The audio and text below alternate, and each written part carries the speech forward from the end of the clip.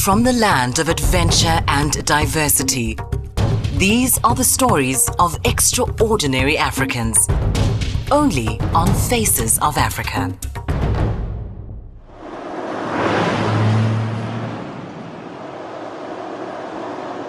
Somewhere out there, there's Mount Kilimanjaro waiting for us to get on it. We can't see anything right now. It's cold, it's wet, it's windy. Running through a lot of trees, can't see Mount Kilimanjaro right now. This is pretty intimidating. It's just taken me completely out of my depth, but at the same time it's exciting.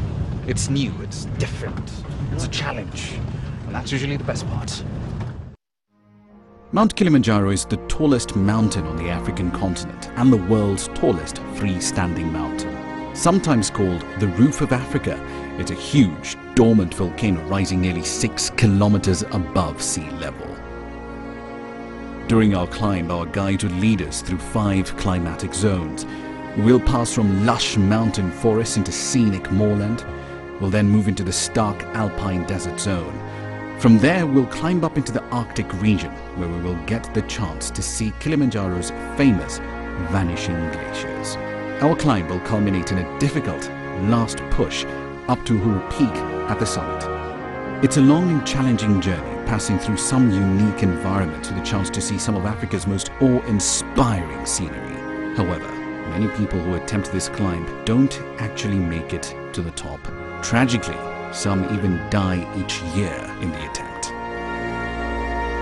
One of the things we're going to be looking at on our journey is just how much the mountain and the process of climbing it has changed over time. To find out, I paid a visit to the home of the Kilimanjaro Mountain Club at the Marango Hotel. Seamus Bryce Bennett is the current owner of the hotel and custodian of the Mountain Club's records. On the afternoon of Thursday, July the 26th, 1928. When explorers in the 1840s first described seeing a snow-capped mountain on the equator, people did not believe them.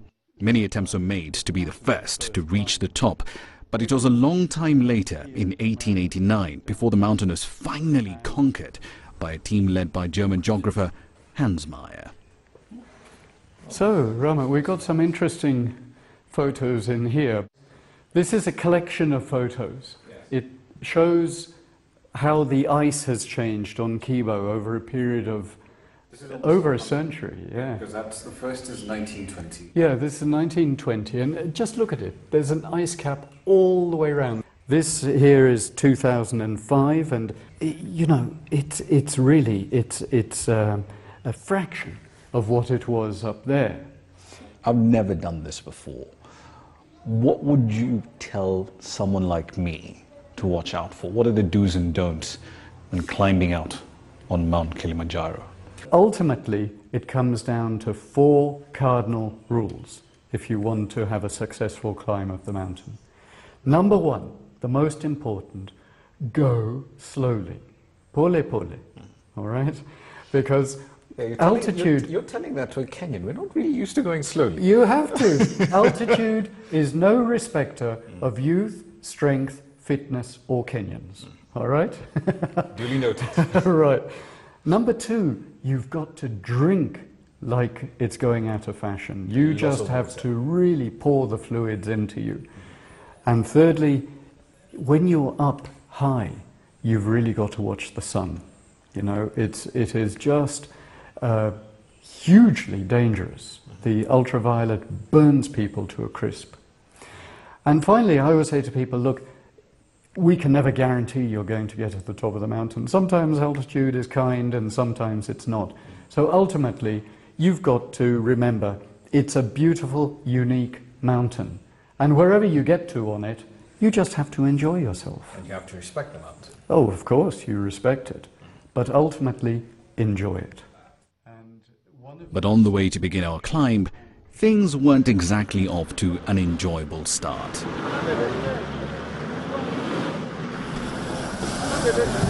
Right, so we haven't even gotten to our first starting point for the trek yet, but this should give you an idea of the sort of challenges we have to deal with. The roads up here are so bad, the bus carrying our luggage is actually now having a problem getting through the mud. Where we're standing now, this isn't particularly bad, But as you go up the road, it gets a lot worse. You've got ditches on either side of the road and some really soft mud, very sticky, very nasty to drive through.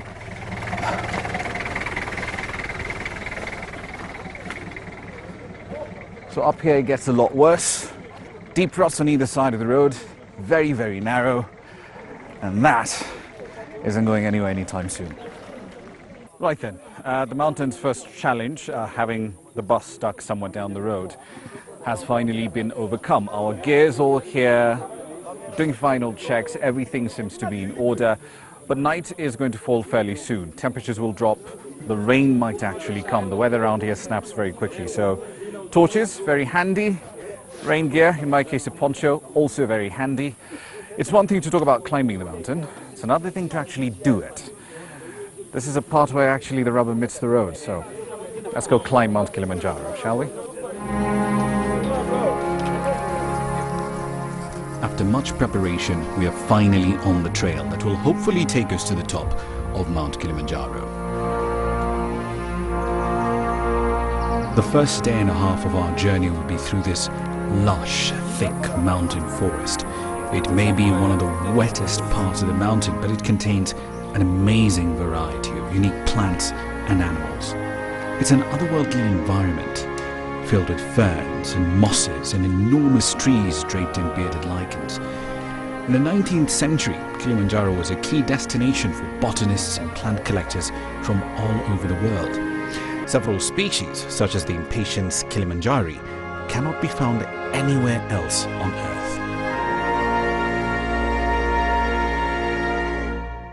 Leading our climb will be our guide, Simon Mtui.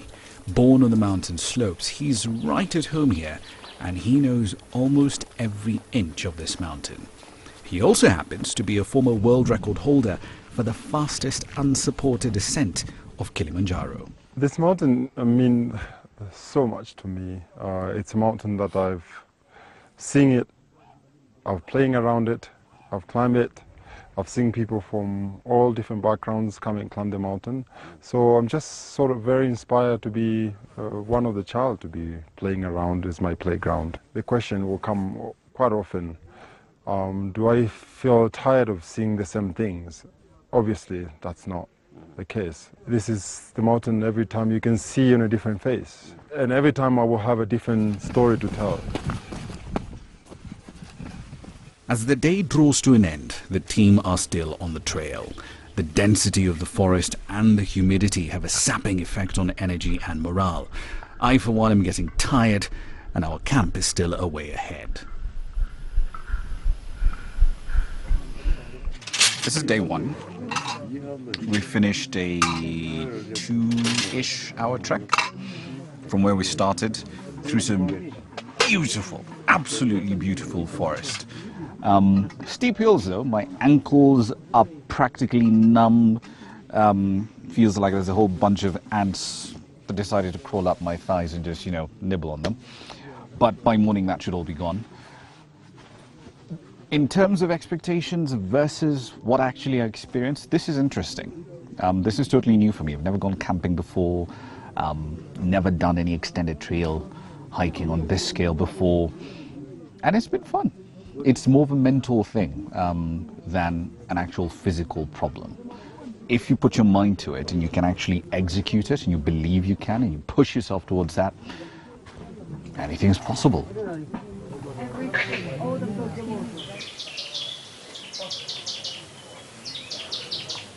Early morning in the forests of Kilimanjaro is a magical time.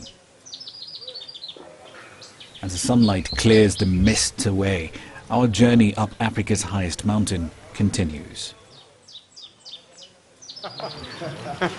First night ever for me under canvas was pretty interesting. I mean, you look at these tiny little tents and you don't think a lot can be done with them, but they're actually quite comfy once you sort it out. Blanket, thermal blanket at that, decent mattress, nice cozy little sleeping bag, job done. You'll be out before you know it. Today's climb will be a very intense one. As a crow flies, you're going to cover about 8 to 10 kilometers, which isn't a lot, if the ground is flat. The problem is today, we're going to be gaining about 700 meters in altitude in one day. Normally, it's recommended that you do not do more than 300. And we're going to try and push ourselves to actually double that and exceed it quite a bit. I do hope my legs are up for it, but we'll see. As we leave the forest behind, we emerge to some spectacular views of the surrounding landscape and a sudden change in weather.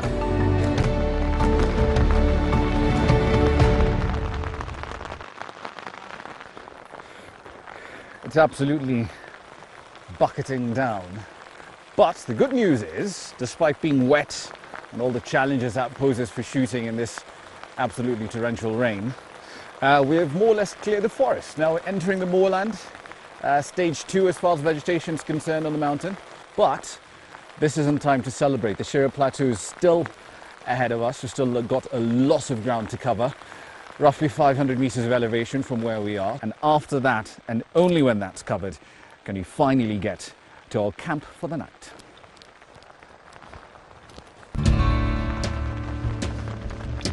Our camp is the only shelter for miles around, so we must push on. The landscape is bleak and the going extremely tough. My legs are gone.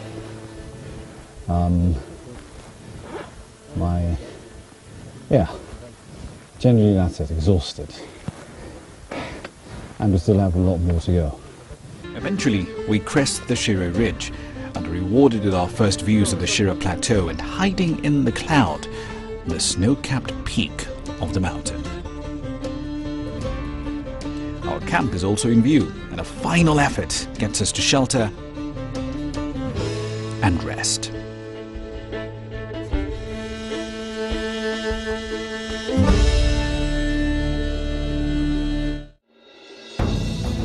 From the land of adventure and diversity come tales of survival, success and ingenuity. These are the stories of extraordinary Africans, only on Faces of Africa.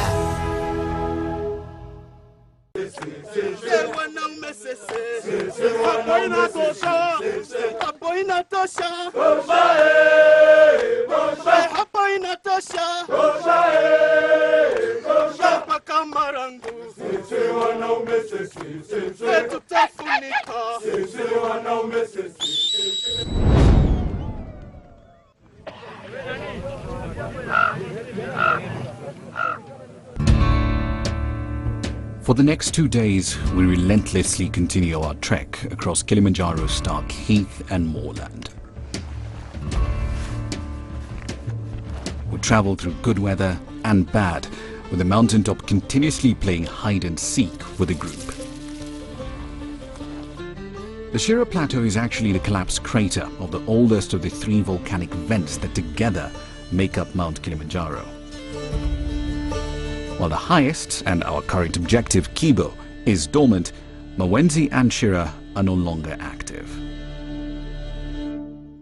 We've been walking through a boulder field for hours now, and it's full of these massive rocks scattered all over the landscape, as you can see here, and they're pretty big. I mean, the sheer size of these things is amazing. 30, 40, probably 80 kilos in weight. And just imagine, we're about 10, 15 kilometers maybe from the peak of Kibo, and the force required to move something this big, or 80 kilos of this, from all the way up there to down here is enormous. But here's what's really mind-blowing. Imagine how much force is needed to move that.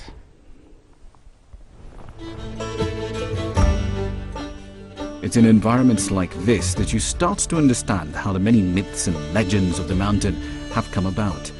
The Chaga people long believed that there were magical genies and spirits living on the mountain, and there are many tales of treasure troves hidden in Kilimanjaro's unexplored caves and valleys. I know firsthand just how hard it is to get up here, and we're not even halfway up the mountain yet. Today, though, I'm going to meet two gentlemen who between them have a century's worth of experience.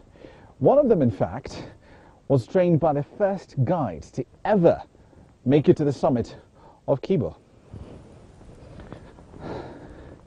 The former head of the Tanzanian military, retired General Mrisho Serekeke, and the legendary expedition guide Emmanuel Minja meet me to tell me about their many years on the mountain. You've been climbing this mountain several times for nearly 40 years. How has the mountain changed in that time? When I started going up, first time, 1965, the traffic was practically zero. Very few people used to go up this mountain. Climate change has made a lot of difference on the mountain. The snow, what I saw in 1955 and what we see now, there's a hell of a difference. There's a plenty of snow. Sometimes it used to come up to 14,000 feet. But today, most times, the snow is limited to actual top. The vegetation has changed as human traffic increased. There were a lot of fires. So you find once the vegetation is burned out, it takes years to grow back. So there are a lot of changes from what we saw at the beginning and now. Tulikuwa na zamani hii ilikuwa ya watalii. Tulikuwa tunajifunika na blanketi. Blanketi tu? Shati, blanketi, kijana huwezi kusikia baridi. You used to bring soldiers up here, General. Every year I used to come up with some senior military officers. One group of senior officers whom I considered they were being a bit too comfortable by growing tummies. And the other group was the people that reading their reports. Their reports were excellent. And these were people that you could entrust them with command. But I didn't know them personally. What I used to do at 18,000 feet on the scree from Marangu side, I was always Emmanuel first and then me. And then officer whom I wanted to interview on the mountain is number 3. And I said, so-and-so, said, yes, sir. There's somebody at the rear, go down and help him up. And then I used to observe the reaction. And this was very important for me to know exactly when this is a commander, this fellow is a commander of a unit, and then it comes to a crucial, difficult situation. How does he handle his men? For those who were building up tummies, I didn't have any interview with them because the mountain interviewed them. Yeah. Talking to these legends of the mountain has made me more aware than ever of how difficult this climb can be. The team moves on, and we're finally getting towards the end of the Shira Plateau.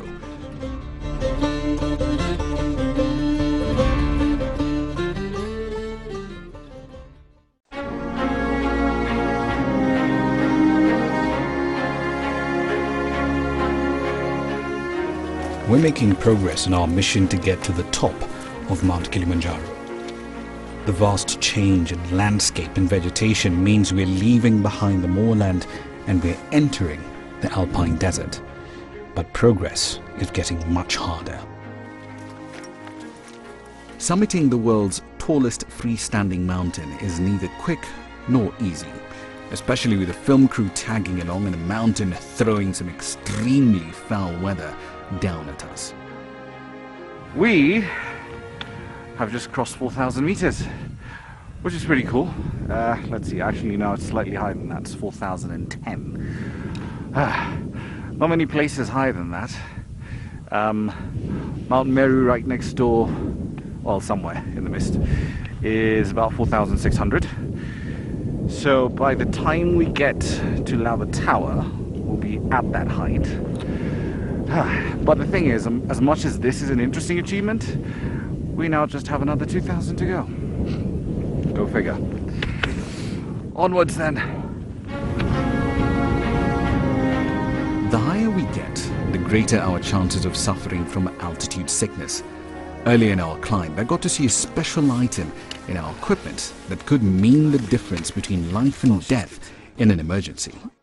One of the very real concerns and the very real risks of an expedition like this is altitude sickness. Crudely put, if you send too high, too quickly, your body just doesn't have any time to adapt to the fact that the oxygen levels become much, much thinner the higher you go. And at 5,900 meters, there's very little oxygen. The easiest and simplest way of dealing with altitude sickness is just really to get whoever's suffering from it down the mountain as fast as possible. But in case that isn't possible, that's where this then comes in. It's a gammo bag. Think of it really as a pressurized canister. I could tell you what it does, but it's a lot easier for me to just actually show you. So let's assume, for the sake of argument, I'm the victim here. I've got altitude sickness, and our guide here, Joel, needs to take emergency measures as soon as possible. Gets me into the bag, make sure it's all snug and tight, and then after that, he locks it up.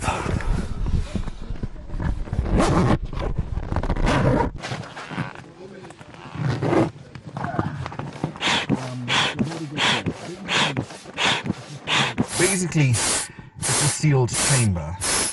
What you're hearing now is oxygen being pumped, or rather air being pumped into the bag.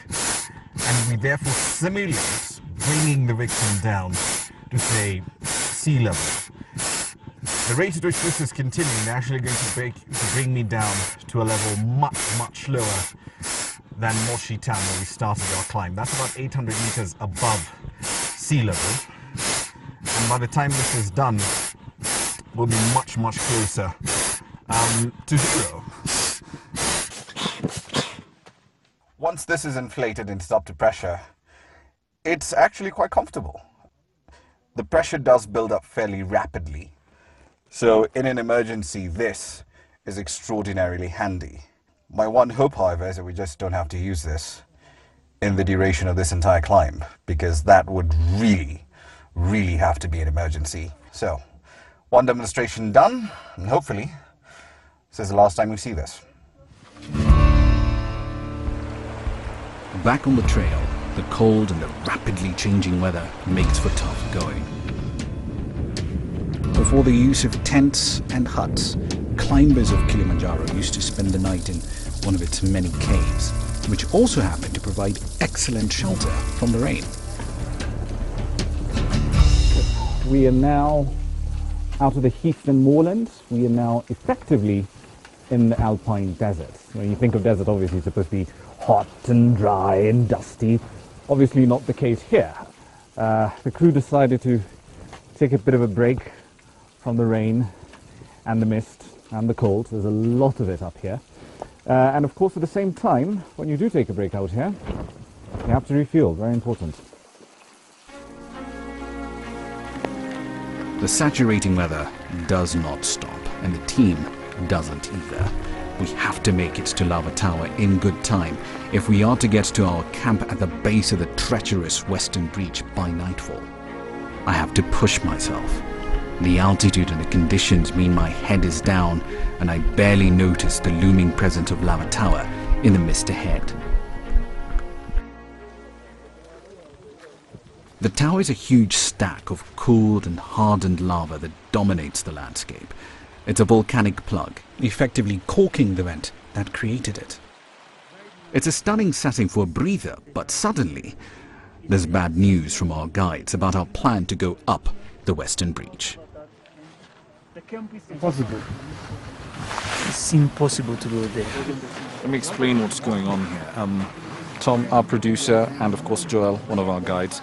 Our original plan was to move from here, the Lava Tower camp, and then head up there to the Aru Glacier, and then finally use the Western Breach. It's the most challenging way up the mountain. But the weather's been particularly bad. It's raining. We've actually come in in a bank of sleet to this particular camp. And Joel's telling us that simply isn't safe. He's recounting incidents in 2002 where a porter died. In fact, sometime in September, October, a tourist also died going up the exact same route. So, yeah, we'll have to change our plan. We crack on and leave behind the imposing wall of rock and ice. Our new route to the Barranco camp actually now takes us downhill. And although it's now a race against time, the beauty of the valley we descend through isn't lost on us. It is a long and punishingly fast descent into camp. I am in agony. My back simply gave up and my head is swimming. I'm helped to my tent with the worst fears going through my mind. This really could be the end of my journey. If nothing changes by morning, the team will have to continue up without me.